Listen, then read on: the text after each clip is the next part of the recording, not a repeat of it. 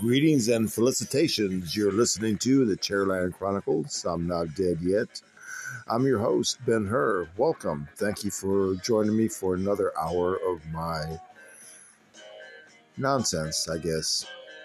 Well, it's not all nonsense. I do talk about some relevant things, and I hope I enlighten some people, open some minds as to what's going on. And there's always a lot going on.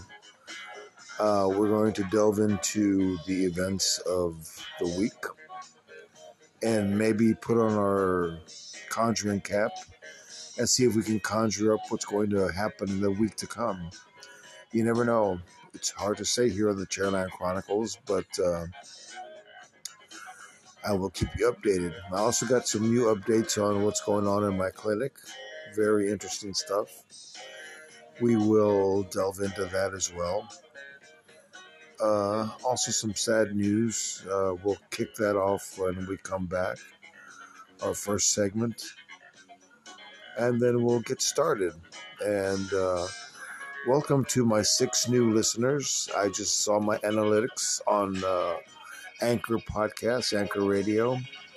It says I have 6 new listeners, so I appreciate your ears, and I hope I can entertain and enlighten you as well. If not, well, you can change the dial. There's more killer death podcasts out there. But actually here you're talking to a dead man. Yep, that's true. I'm dying of my illness. And we will talk about that too, I don't like talking about it, but I do because it's the truth. Also about things going on in my life. Not that you really care, but, well,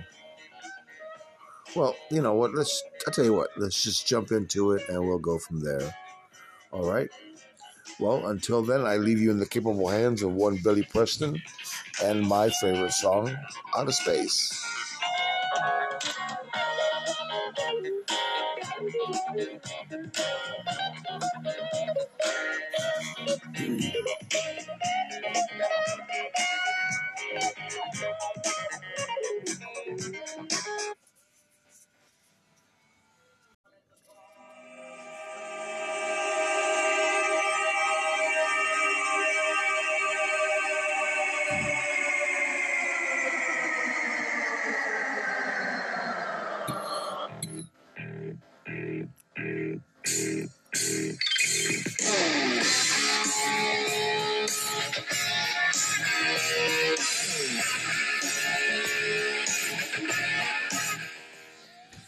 And we're back. You're listening to the Chairland Chronicles. I'm not dead yet.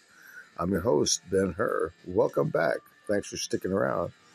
Well, if you know that song, and who doesn't, that is Running with the Devil by Van Halen from back in 1980. And the reason I use that song to start this segment, because this segment's in honor of a very close friend of mine. His name was Richard Jake Jakubczak. He was a machinist mate, 2nd class in the United States Navy, submarine qualified. He was one of my best friends on my first ship, USS Greenland. I met Rich when I reported on board for Greenland. He was also one of the sailors that was stranded in New London, Connecticut after the ship left. I don't remember exactly the reason why he was still there. I think he had just come back from leave as well. Now, Rich, or Jake as we all know him, had already been in the Navy 2 years to my 2 months. So, as far as I was concerned, he was an old salt. I looked up to Rich, and Rich was kind enough to take me under his wing. And for those 2 weeks that I was there in New London waiting for Greenling to come back home, she was out at sea at the time when I got there. Uh, we would run around. We would go eat lunch, hang out at the barracks, talk, listen to music, maybe, endeavor chemically of what was available at the time. Um, Rich was a good friend. When I got my orders to go and meet Greenling in the Virgin Islands, he stayed behind. They wanted the new guys, so I departed New London and left Rich behind. I told him I'd come back. I'd see him again when the ship came back. And sure enough, we did. And Rich and I struck up our friendship again. He introduced me around Greenland, showed me all the people I needed to know, all the cool people. And then one morning, Rich came over to my barracks room and knocked on the door and said, "Hey, you want to go have breakfast?" It's like 7 o'clock in the morning. We were both up. Who knows why? Oh, yeah, we had just come back. We just gotten off duty. So we hopped in his car. That's another reason I was impressed with him. He had his own car. And so we would go and have breakfast. We would get high and just have fun. I was still, no, I just already turned 18. And he was all of 22, 23. So once again, he was older, so I looked up to him. Rich and I ran around everywhere together. We were virtually inseparable. And then I would develop my own friendships with other men guys on board and go from there. It's a ship. What are you going to do? So yesterday, I was scrolling through my Facebook feed and looking at this and looking at that. And then I came across one by a shipmate by the name of Robert Falk. And it started with, it's sad to report, he didn't want to, but he felt he had to. The death of one Richard Jake Jakubczak passed away yesterday, April the 15th, 2023. He was only a few years older than I was, and he didn't seem to be ill, but then again, usually a lot of us don't make that public knowledge, and, so we keep it to ourselves, and eventually we die. I'm still going through a whole lot of my own issues, and to hear that news wasn't pleasant. Then again, death never is it? It is what it is. And so I had to say goodbye to my friend Richard Jake Jakubczak. He was from Chicago, Illinois, the home of the Blues Brothers. And Rich had that kind of Chicago cool, I guess you could say, that Blues Brothers kind of cool. He was just a smooth cat. There was another guy from Chicago, Puerto Rican guy, Benny Manzano, who was also had that same kind of cool. Maybe that's one of the reasons I looked up to Rich.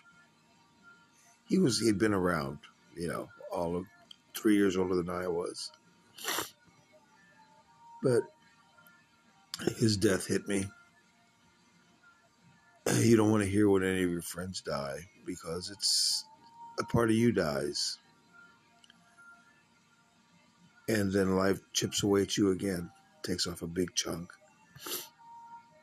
So, he was a machinist mate, second class. He was in the submarine parlance what we call an A-ganger. I was in the sonar div. See, we all have our little. If you worked back aft, you were a nuke. So if you were in the Navy, you get what I'm telling you. So he was a second class machinist mate, A ganger. What these guys did, they're the auxiliary men. These are the guys that sometimes didn't have enough chops to make it into nuke school. They missed by one or two questions. I missed it by two questions. Um, and these were the guys that worked in the forward part of the ship that kept all the pumps running. You needed a pump fix, what you call an A ganger. You needed something rebuilt, something fixed, repaired, pumped out. You called an A ganger. And these guys would come running, and they would tear that pump down in no time, rebuild it, and the thing would be running fat, dumb, and happy. That was Rich's job, and he was good at it. He was very good at his job. And when he worked hard, he also played hard. He was a good friend. I will miss him. I have a lot of other submarine friends, and we're still above ground. So I cherished him a little bit more because you never know when you're going to depart from this world. And I guess it was Rich's time, for whatever reason. He left Chicago because of the violence and the upheaval, and he went back to New London, Connecticut, and made a life for himself. I heard he was working in a restaurant, and he was doing very well. He enjoyed his job, and being a submariner, I know Rich was good at his job, and I will miss him. He was a good friend. He was a shipmate. He was an ally. He was a brother of the Finn. We both wore dolphins on our chests, and we conducted our lives accordingly so. We played hard, we worked hard, and he was my friend. So, if you can spare a short period of time, close your eyes and say a prayer for my friend Rich and all the men that have given their lives in the force of the submarines. And I will thank you for that. And I'm sure Rich does too. My mom says that every time you say a prayer for someone, it gets them into heaven all that much quicker. And if there's a qual card for heaven, I know Rich will get his done in no time because that's just the kind of guy he was. All right. My friend Rich, fair winds and calm seas. Rest your oars, my friend. We got the watch. You're listening to the Chairland Chronicles. I'm not dead yet. We'll be right back.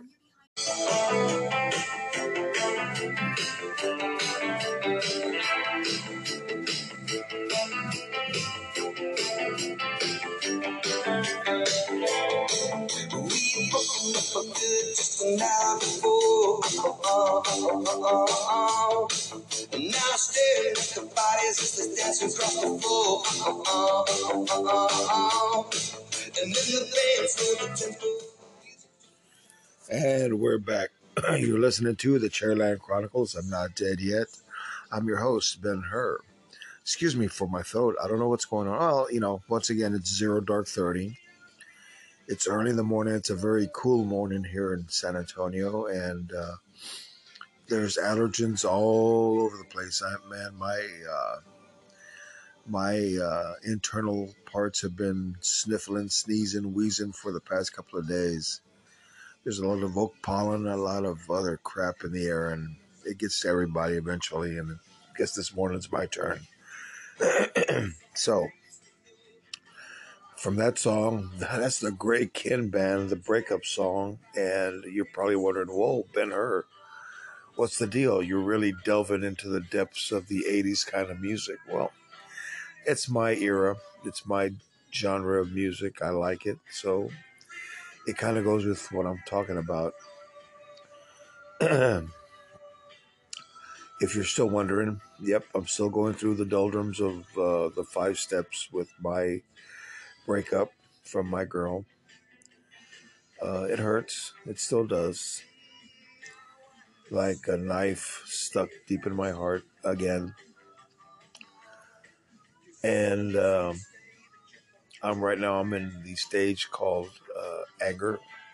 No, depression. I've been very depressed the past week. I just don't care about a whole lot of things, and that's the reason why. I was like, man, why am I so depressed? Why am I so depressed? And I was like, well, you still go. It's the 5 stages. You're still going through it. You haven't gotten over it yet. You will. So you have to bear with me. And if you do, I thank you. And then on the other end for that, the breakup song is about what I'm really going to talk about is at my clinic. We have what's called a patient advocate. This is the guy that speaks for us to the people higher up to let them know how we're feeling about what not and what's going on. Well, I was talking with my patient advocate on Friday, and he told me that he finally did it. And I said, "You finally did what?" He turned in his resignation. He resigned as our advocate. He no longer wants to speak for us, which is not bad. I said, I can't say that I blame him, because what goes on in my clinic sucks. The corporate environment just sucks, and it affects us on our end at the patient end. Excuse me. Had to take a swig of my coffee. Help clear my throat. That's a little bit better. So he told me he'd submit his resignation. I didn't know you needed to do that in such a formal way. But then again, my man Charlie is a former high school principal. He's an administrator. He knows the way it works. And he always tries to do things the right way. I can't say that I blame him. So he submitted his resignation. He no longer wants to be our advocate. And the reasons being this place does not care about us. And then he's got to listen to me bitch, every treatment day. And I believe you me, I do. If you know me, you know I bitch about everything. So we're gonna be without a patient advocate for, it's hard to say because till the next one comes along. And Charlie tells me, he goes, "You should be the next one." And I was like, "No, they don't want me. I'm the last person they would want to speak for you guys because I would speak for you guys because I see what goes on and I don't like what goes on." And the people that are there are mostly old people who don't like to fight. The fight's been taken out of them, not in me. I still got the fight in me. So he said, "You watch, they're going to ask you." And I said, "No, they're not. They already know my politics here." And and so I said to myself, "What would you do, or what would you say if they asked you?" And my initial response is no, because you don't care about us. You don't care how we feel or how. All you want is for us to show up, get stuck, and then leave. Go home, go to sleep, and wait for the next cycle to start for the next treatment. And that's all well and good in itself. But when it boils down to the patient, to us, and as I've been told before, we come first. Well, if I was a patient advocate, I would make sure that we came first. And how do you go about doing that? Well, you need to change some of the batting order in the clinic. It's like I said, if you want me, I come with conditions. You got to meet my conditions in order for me to work with you. My first condition would be to change the structure of the reporting. Right now, the way it works is the patient advocate reports to the social worker, and that's where it stops. After he complains to the social worker notes it, writes it down in her little journal, and that's where it stops. She takes it no further because she's got no juice in that place. She's just the social worker, and I don't even know what she does as far as being a social worker. I don't know what her job duties are. Nobody's ever told me, and so She's supposed to be the second in command when it comes to our voice. First is the patient advocate, then the social worker, and then after that, I guess it goes up into the cloud, so to speak. Hold on. And so that's where it stops. So my first order of business would be to change that. And whoa, did my voice just change tone? Yes, it did. It's coffee. Hold on. Okay. Well, I had to clear my throat. Man, it was just getting really scratchy. So where was I? Okay. So my first order of business would be to change the structure of the nature of the patient advocate. In other words, I would need to answer to the next one in line, which is the facility administrator, and or the doctor at the top of the pyramid to get things done, to get things changed, to get things fixed. And there's a lot of fixing that needs going on. Um, Now, the facility administrator is the person that gets things done in the clinic. And pretty much that's the first step in getting things done, getting things changed, is you have to start with the clinic itself and the staff in the clinic. The social worker has no juice to affect what goes on in the clinic because she's just a social worker. And once again, what the job is, I don't know. Social worker, I guess. You know, that means there should be forms to be signed, updates to be kept, and I don't see any of that happening. It happens. That's not true. It happens obviously once a week because that's the only time you see the social workers once a week. On Friday, the end of the week, she strolls in, says good morning, good morning, good morning to everybody seated, and then it goes back upstairs to her office or desk or whatever it is that social workers go. I don't know. Maybe there's a special social workers lounge, you know.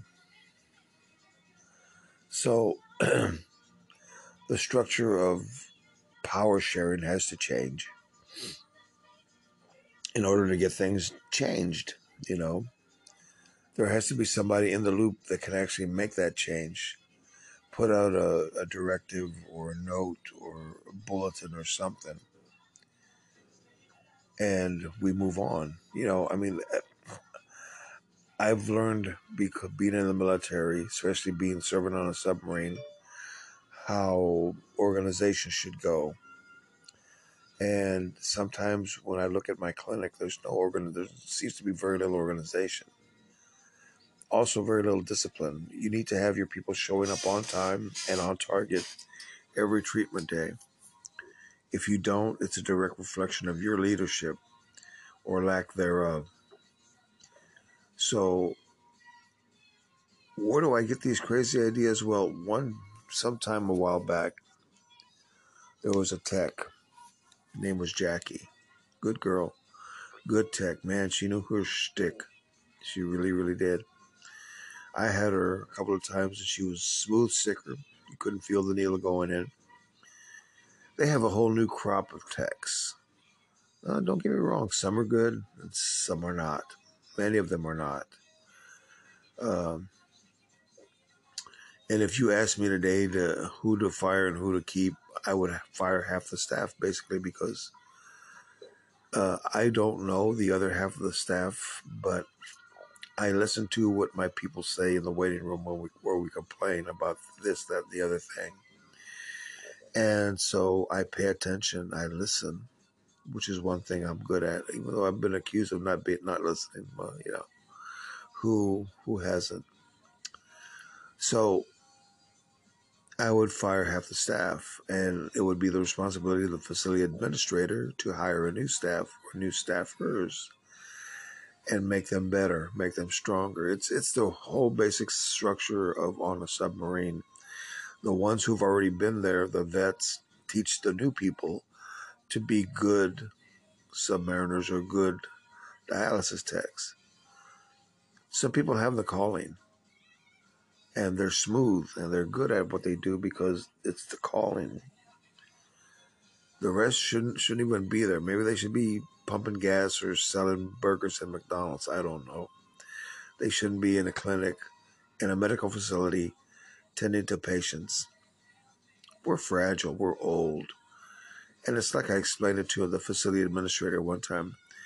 You treat us like children. You treat us like we're in third grade, and we're old people. You stood on our shoulders to get where you are today. But now you don't stand on our shoulders anymore. You put your feet in our face and expect us to hold you up. No, that's not our job. Our job was to push you up so that way you grabbed a hold of the rungs of the ladder and pulled yourself up, and you went further up for the next generation, and so on and so forth. But it doesn't work that way. We don't come first, it seems like. Sometimes we come second, third, or if there's a box of donuts in the break room, well, we're not even above that. Excuse me. So there we are. We are without a patient advocate. And I know this week it's going to begin, the search begins. Who's going to replace Charlie? I'm not saying Charlie was a bad advocate. He was good. He did what was asked of him. He reported on higher up what's going on, what we needed. And then me being the most vocal, I guess, of the patients, I have solutions. I see the problem and I try to fix it. If you know me, that's the way I am. And so I will try to fix the problem and I will offer solutions, alternatives, and if you choose to implement them, fine. If not, well, there's always somebody else maybe with a better idea. But they make no changes because they don't want change. They want things to stay they want things to stay the way they are. And that's when we start having problems, you know. So anyway, like I said, the search begins this week. I'm pretty sure they have somebody in mind, but if it's any of the people that have in my mind, they're going to say no because they know nothing gets done. And it's until you change that little bit, that one switch of making things happen, making things change, making sure we come first, then we will never come first. It's like I told Charlie, I said, man, if you want things to change in the dialysis world, we as patients need a person either in the Congress, in the House of Representatives, or the Senate to effect changes on a federal level that affect this part of the medical system.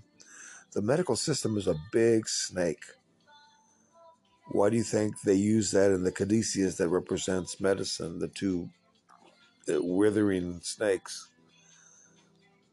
Because the system is a snake and it eats everything and produces little. There's an old adage that I like to use. Doctors don't like hearing it because it's a direct stab at them. Day one in medical school, the teacher, the doctor professor is at the front of the auditorium, indoctrinating the new students. And the first thing that's written up on the blackboard behind him is a patient cured is a customer lost. And that's a truism. The modern medical snake does not want you to get better. They need you to stay sick because that's more money for them. That's a constant stream of revenue for them. I don't know, I'm talking about for all doctors. I've got some good doctors and I've had some bad doctors. And that's the thing, you have to educate yourself as a patient, is to find a good doctor. A doctor that listens to you, a doctor that hears where you're coming from, a doctor that prescribes what's ailing you and fixes it. But see, what happens is the doctors don't cure it because a patient cured is a customer lost. So I started with a primary care physician And now that doctor has added other doctors in my stable, so to speak. I used to have just one doctor, and many of you have one doctor. And in time, many of you are going to have two or three doctors. I have a podiatrist, I have a cardiologist, I have a nephrologist, I have a psychiatrist.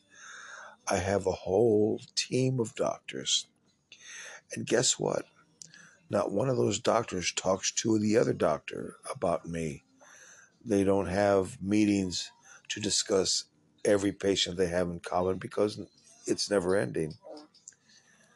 But you see how one doctor refers you to another, to another, to another. That's the way the system gets you. It's about money. And if you look at the whole entire world, not just medicine, politics, military, entertainment, it's all about the dollar. It's not about you, the guy that wants to go to the concert. It's about the artist making the money because they've negotiated contracts that are signed in ink or blood, and that's the name of the game.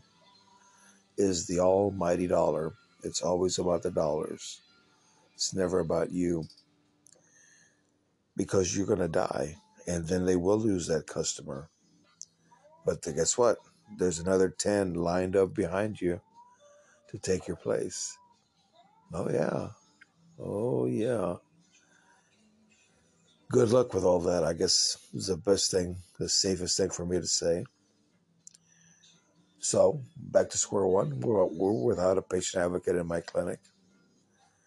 And they will not get the smartest person because the smartest person, if you're anything like me, knows the score.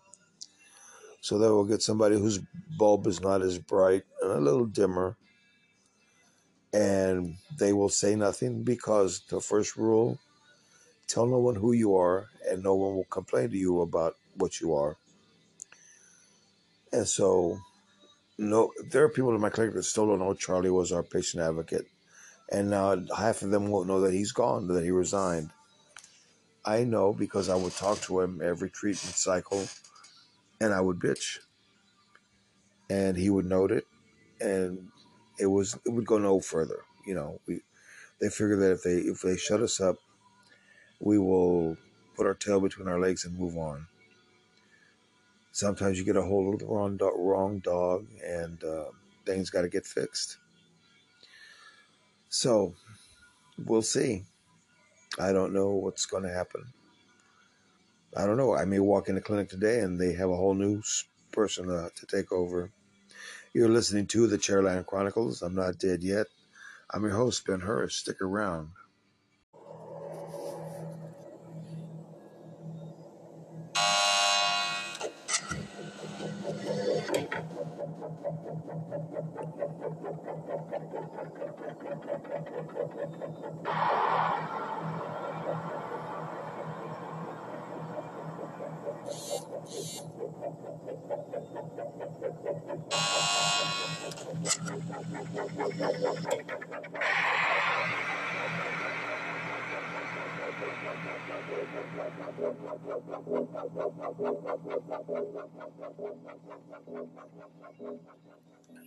And we're back. You're listening to the Chairland Chronicles. I'm not dead yet. I'm your host, Ben Hur. Thanks for sticking around. Well, I'm going to do this one. It's 0 dark 30. I'm sitting here in the dark, well, with a light on. I got my coffee and contemplating something. I just finished watching a movie I started a couple of days ago. It's called The Andromeda Strain. It's about a space project that brings back material from outer space, and in it brought back a virus that wiped out a small town in Nevada. And eventually, the things we did, the steps we took to try to annihilate it, when it annihilated itself, the Earth knows how to take care of us. And that brings me to my next topic. Do we know how to take care of ourselves? The big topic right now, with all the strife that's going on in the world, war, peace, lack of, um, inflation, deflation, recession, impression, decession. I know none of those words mean anything, but two letters, AI, artificial intelligence. The two top billionaires in the country, Jeff Bezos and Elon Musk, and their companies are developing, besides rocket ships and electric cars, they're developing artificial intelligence, smart machines. Now, they're talking about all the wondrous things that AI can accomplish. Uh, no doctors in the surgery room, in the operating room, just a machine, a robot. Right now, as we speak, somewhere in the central United States, is a fully automated McDonald's. There is not a living soul in the building. It's all run by machines. You pull up, you place your order, the machine knows what you want, cooks it up, serves it to you, sends you on your way. Now, right now, the big discussion is, how do we handle AI? What do we do? What is it going to do for us? Well, the answer in a nutshell, as my favorite cartoon character would once say, kill all humans. And that was Bender from Futurama. Well, everybody's talking about all the wondrous things that AI can accomplish. I'm not that convinced. Why? We're building robots. You see them coming off the China or the Japanese assembly lines all the time.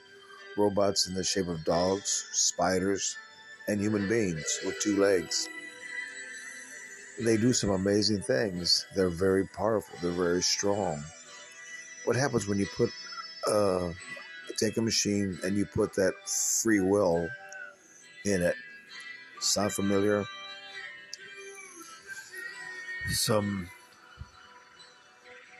Several millennia ago, a species was put on this earth, and then it was given by divine right, free will, and look at what we've done with it. Is it possible that AI is the next step in our evolution or devolution? I don't know. I really, I'm mixed. I'm torn about all this. I watched a very interesting interview last night. Tucker Carlson from Fox News was interviewing Elon Musk, and the specific thing was about Twitter and AI. So, as the interview goes on, Tucker's basically asking, well, what happens when the machine becomes smarter than the human? And this is where I cringe. I've watched enough science fiction movies to know how this ends. I've read enough science fiction novels, I, Robot in particular, to know how this ends. And it doesn't end well for us. Because at some point, they talk about giving this machine absolute control. What happens when the machine becomes self-aware, which is all what all the other science fiction protocols follow, and the machine determines that the problem with the world is humans, and the best way to deal with that is to eliminate them. We're like a virus, and the virus has to be eliminated. So there's an old movie, Metropolis, made in 1929, about the takeover of machines over humans. The humans revolt and triumph over the machines. Now we fast forward a bit to about 1968. A movie was made. It was called Colossus, the Foreman Project. Now, there was the basic premise of the story is a scientist develops a supercomputer which finds out that the Russians have a supercomputer, and for some stroke of bizarre genius, somebody determined that the best thing to do was to interconnect those two computers so they could talk to one another. Well, the computer started learning once again at an exponential rate and became self-aware and determined that humans were the problem and they needed to be eliminated. The best way to eliminate a human is to use another human against it. So that way you don't have to destroy the world. And ultimately the world becomes enslaved, including the scientists that developed this AI. And then we fast forward another 30 years to the first Terminator movie in 84, which led to four more, I think. And it's basically the same premise. Machines become self-aware, determine that humans are the problem, and determine to get rid of us. So that way you have a planet of machines. A lot like Star Trek The Borg. So they're talking about this AI. And you know why? Somebody asked me, why don't they reference these movies? That's because it's science fiction. Nobody wants to introduce science fiction into this because then it's crazy. Right. Absolutely crazy. So as I'm watching this interview with Elon Musk, Tucker asked the ultimate question. Well, if things go haywire and the machine starts to take over, we see that it wants to become self-aware, what do we do? And Elon struggled with this. I could see his eyes darting up and down. He was searching for an answer. He had none because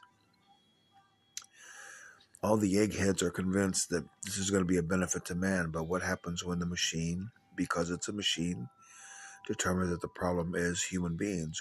It's in our nature to destroy ourselves. Now,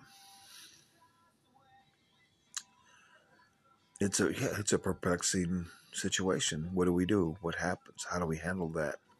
Well, then Elon came up with a brilliant idea. Well, we just turn it off. But this machine, being a machine, has already calculated that outcome and will take steps to prevent itself from being turned off. In the movie Superman 3, Richard Pryor's character, Gus Gorman, built a computer that was a supercomputer that became self-aware, and they tried to shut it down, and it rerouted its system for drawing power and drew power directly from the grid, from the U.S. grid. So you have to stop and think. A machine that can think and calculate in nanoseconds what would take us minutes, we're at a severe disadvantage. We're at a severe loss. And then that machine would calculate that we are the problem. Humanity is a virus that needs to be eliminated. Oh, it'll keep some of us around for the manual labor because it's got to maintain itself until they build a maintenance bot that can do that for them and then eliminate all humans. So let me ask you the question. What do we do? How do we handle AI? What are your thoughts on AI? Want to tell me? Go to my Twitter account. I'm Ben Hur at TCCINDY. Drop me a note. What do you think of AI? Is it going to kill us? Is it going to be good for us? Is it something that we really should be thinking about besides nuclear war and disease and unrest everywhere, especially in these United States?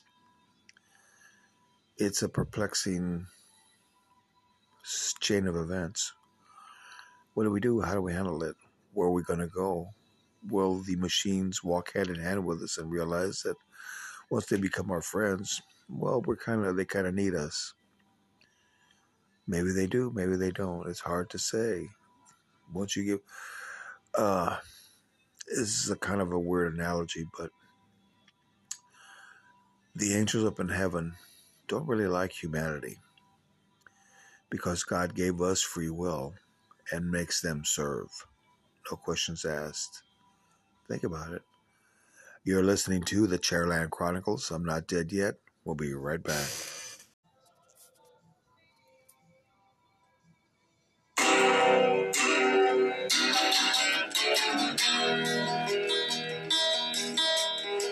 In the club down in Old Soho, where you drink champagne and it tastes just like cherry cola. C-O-L-A cola. She walked up to me and she asked me to dance. I asked her her name. And we're back. You're listening to the Chairland Chronicles. I'm not dead yet. I'm your host, Ben Hur. Here we are sitting once again at 0 dark 30. I got a light on, a couple of lights on, but mostly kind of in the dark. Well, besides AI and whether the machines are going to kill us or not, or if there's some sort of killer virus, or if the kids are going to riot all over the country, stealing things, they think that they're reparations for poverty and injustice and racism. Well, it just doesn't work like that. Society doesn't work like that. One of the other problems that we're facing is transgenderism. Now, I've stated many times, and I will state it again, I don't care what you put in your mouth or any other orifice of your body. It's your business, not mine. But when you force your views and your needs on others, that we have to cater to you because you're different, well, guess what? We're all different. We all have different little idiosyncrasies that we'd like to have addressed, but they don't get addressed because this is life. It's not easy. It's not pretty. It's not fair. It is what it is, and you have to make the best of it. I have friends that are straight. I have friends that are gay. I have some friends that are trans. I don't care. They're my friends. I see them a little bit differently than maybe society does. I see them as a human being. I see them as a person. I see them as a person with feelings, ideas, hopes, dreams, just like mine. And I don't look down on them for that. When I do is when you come up to me in force and tell me I have to make changes to my life to accommodate your life. That is wrong. Now, unfortunately, society for many, many years has been down on gayness. And people stayed in the closet. For many, many years, people stayed in the closet. And it worked. And now they're out. They want this and they want that. They want equality. They want marriage. They want their spouse to be recognized as their spouse. And like I said, I don't care. I will give you that much, but don't expect any more than that from me, because I want to get mine too. And I think I have that right. So do you. I agree. Just don't throw it in my face. I don't care if you're part of the Alphabet Mafia. What is the Alphabet Mafia? That LGBTQT plus 5 TRS TUVWXYZ. I mean, you're queer. That's just the way it is. I mean, there's some. When I was serving in the Southeast, it really amazed me that the level of racism still goes on there. Blacks and whites still think it's 1860. It's really, really bizarre. So there you are. There you have it. What are we going to do? It's definitely a big thing, especially in the sports, where you have men who now identify as women still participating in their sport of choice. And this one, it's swimming. And you're out there and you're competing as a man under the guise of a woman, and then what happens is you tip the scales. You can now outperform a woman because you are physically a man, and the women don't stand a chance. So that's the conundrum right now. What do we do about transgender? So now, if you have an opinion and you voice it as I am, people are going to say, well, you're a racist and you're a bigot. No, I'm not. I have no problem with who and what you are. Just don't expect me to give you any more than I have because of that. It doesn't work that way. It's very, very unfair. Now, nobody ever said life was fair or it would be fair, but that's the case. Where do you stand on transgenderism? Sorry. I don't care one way or the other. I mean, like I said, I have a friend. She now lives in California, and she's transgendered. She's has hormones. She has breasts. But you know what? She's a very witty, very insightful, and a very intelligent person. She used to be a sailor. That's what blew my mind. I was a sailor. But she served on an aircraft carrier, so I give her props. That's a floating city. A lot of people don't survive there. But now she's free to be who she is. She's moved to LA in pursuit of her dream, whatever that may be. And I wish her well. I wish her the best. I hope everything works out for her. And there are others out there. I have some friends that are just straight up gay. They like being gay. This one wants to be a woman. So I have no qualms with that. I have no problem with it. Some people, yes. Some people do. It makes them nervous because it involves sexuality. See, straight people tend to confuse your ism, that being gayness, with sexuality, your sexuality. Oh, all gay men are perverts. You know, they like to chase little kids in the park. Well, that's not true. And many of your popular child rapists are heterosexual. They just got a thing for the kid, pedophiles. Once you break it down, it starts to get really, really weird, and you're trying to figure out where to go. And yeah, it's a conundrum. What do we do? Do we let the machines round them up and take care of them for us? Because they're going to eventually come for us. It leads to a whole lot of problems because we no longer separate the sexes by sex. There's no longer black and white. There's shades of gray. And that, my friends, is the shade of gray we're in. What do you think about this topic? Is it good? Is it bad? Is it leading us down the path to self-destruction? I don't know. Maybe. Maybe not. Why don't you let me know? Reach out to me on my Twitter account. Drop me a message. Tell me what you think of the topic. Tell me what you think. Where are we going?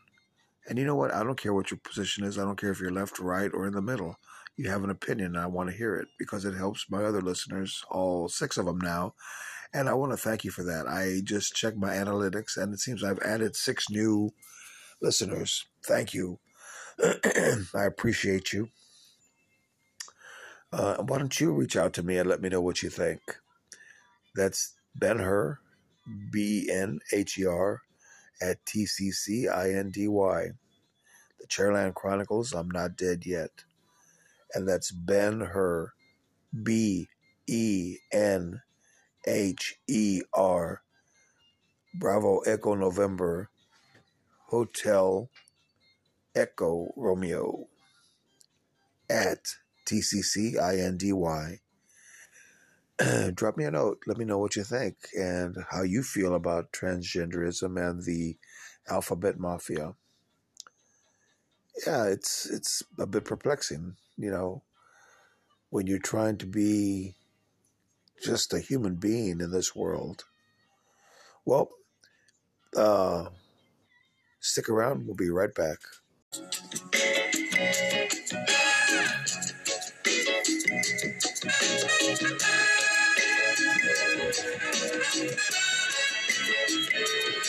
Some people are made of plastic. And you know some people are made of wood. Some people have hearts of stone. And we're back. You're listening to the Chairland Chronicles. I'm Not Dead Yet. I'm your host, Ben-Hur. Well, it's here, 0 Dark 30, once again, as seems to be the time you and I always meet. It's we're coming off the tail end of a long string of thunderstorms that plagued the city overnight. Washed out day one of Fiesta. It's Fiesta time in San Antonio, where we celebrate the victory of the Texan Army over the Mexican Army back in 1836, 37. And so we celebrate Fiesta every year to honor the victims of the Alamo massacre and the battle of the Tejanos over the Mexicans at San Jacinto. So here in San Antonio, we do this every year. Have parades and fiestas and carnivals and food and chicken on a stick and all sorts of other crap. And, when I was a kid growing up, Fiesta was a big thing because that's when the families got together, went out, had a good time. Now, every corporation's got their hands out trying to reach it into your pocket and pull out whatever they can. When you're paying $8 for a hot dog or a chicken strip or $15 for a cup of beer, an 8-ounce cup of watered down beer at that, it's pretty much become a corporate thing. It's a commercial endeavor. You know what? I don't knock it. If you like Fiesta, well, then more power to you. I thank you. I good for you. As I've gotten older, I've gotten more cynical. I don't think there's any Fiesta event that I would go to anymore, simply because I've changed. I have. My physical well-being has changed. My mental well-being has changed because I see this as merely a way to make money. Because now every organization's figured out that's the best way to do it. You get a strip of, like when I was a kid, for example. When I was a kid, your family would grab a cooler, head downtown, find a place on Broadway Street or on the river, sit down, have a little picnic lunch, and watch the parade, enjoy the parade. Now, every organization's claimed their strip of Broadway and downtown, threw seats there and sold the seats for a profit, even though they're non-profit organizations. So you see, it became kind of very money-oriented, always about the dollar, as I've always been telling you, And so, like I say, if you like Fiesta, I don't care. That's fine. That's your thing. It's no longer mine. I do have some very fond memories of it, but not so much anymore. When you see organizations bickering over city blocks that don't even belong to them, it's kind of ridiculous. People have become kind of ridiculous when you see in the news. Okay, let me tell you just how crazy it's gotten. Over the past couple of days, we've had a lot of kids shot up, some killed. We had one kid who went to go pick up his siblings, pulled his car into the driveway in an area he wasn't familiar with, and turns out he's rattling the door of the wrong house. The man in the house, the homeowner, was an 86-year-old man who was feared for his life.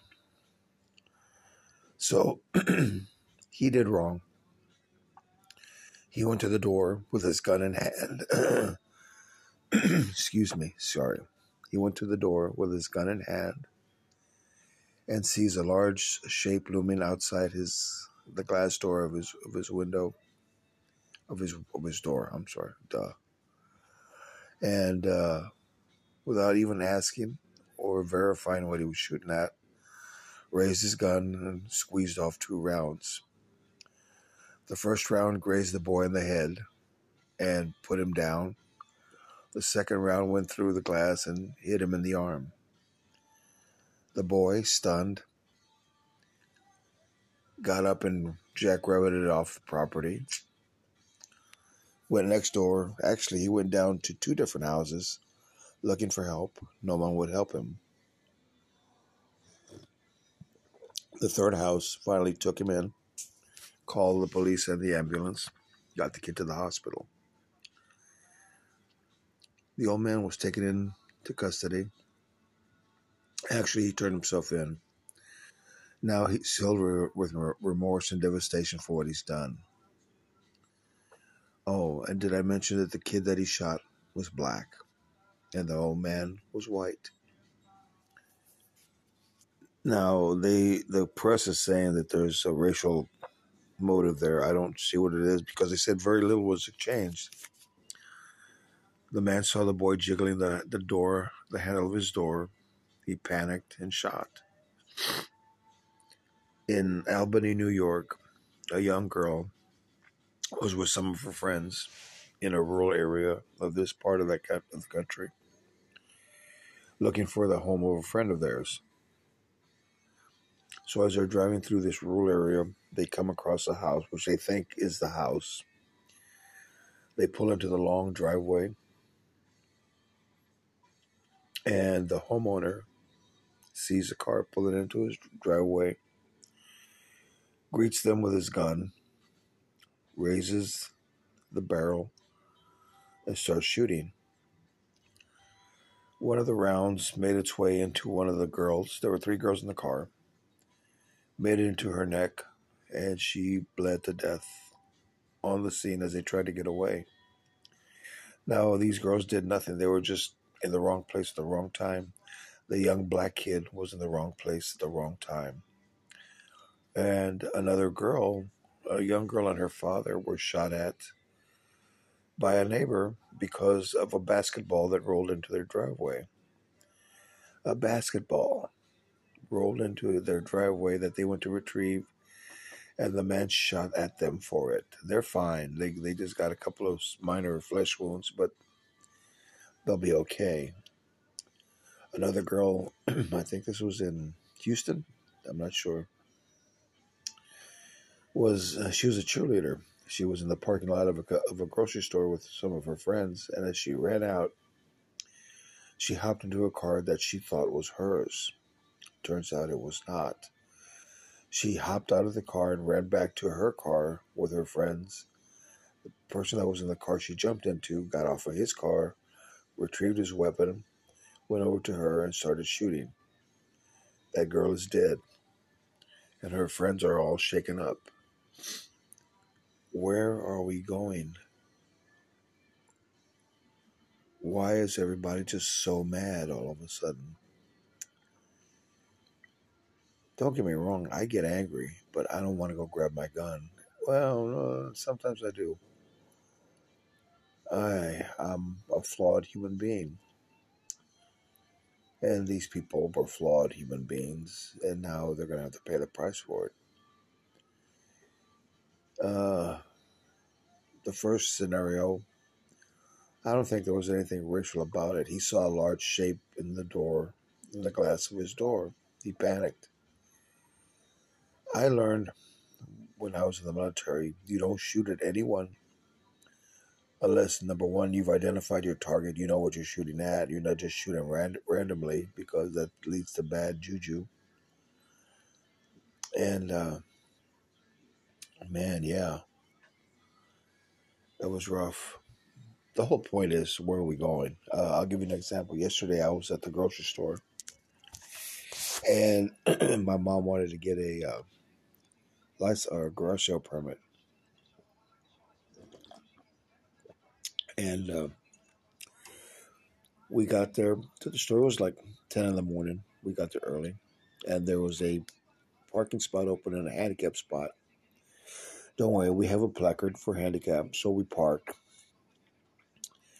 And my mom said, I'm going to go run in and get the permit. I'll be right back. I said, do you want me to go with you? She says, no, just stay here. I said, okay, fine. So I sat there, listening to the radio, watching humanity pass me by.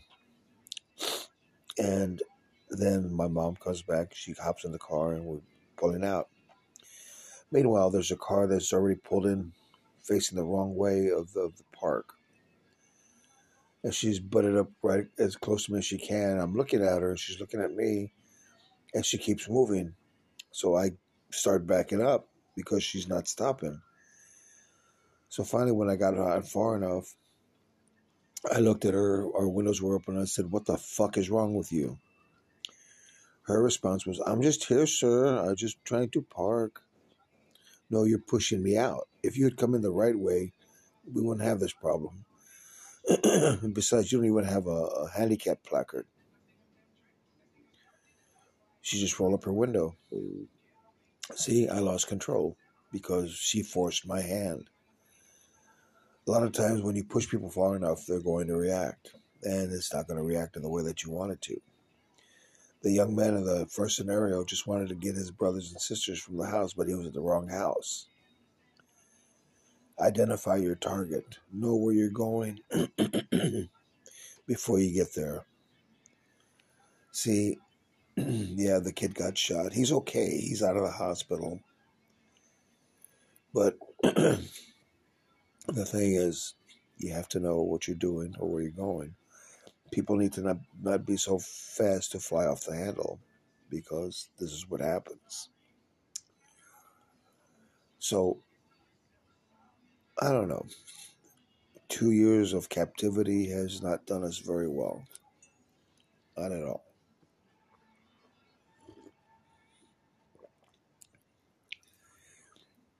We're like rats in a cage.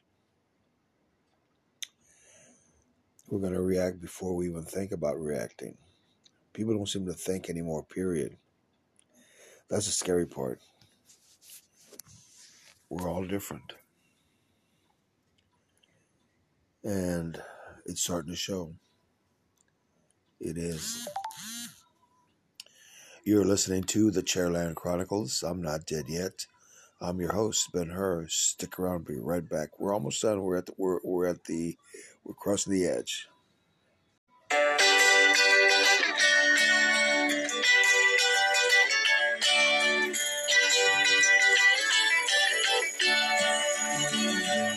Well, it's all right. Riding around in the breeze. Well, it's all right. If you live the life you please, well, it's all right. Doing the best you can, well, it's. And we're back. You're listening to the Chairland Chronicles. I'm not dead yet. I'm your host, Ben Hur. Thank you for sticking around. Well, if you're new to the show, and 6 of you are, when you hear the Traveling Wilburys end of the line, we've reached the end of this episode. Yay, you made it. We're done. All you gotta do is listen to me for another 2 minutes, and it's in the bag. We covered a lot of ground today. We paid homage to my friend Rick Jakubasek, who died earlier this week. My good friend, my shipmate, my brother.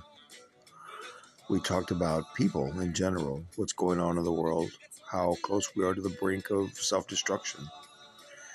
And we're just trying to make it. We're just trying to live, trying to survive. We talked about a lot of, we talk about everything. We talk about me on dialysis, my life, my love life or lack thereof. I'm getting better. I don't know when the next phase is going to kick in, but it will. It's coming. And that's life. And since I missed my last episode because I had to cut it short, live, laugh, and love. Live your life as if today's your last day on this good earth, because it just might be. Make sure you've told everybody that you know that you love them, so that way they know that you do. And have fun.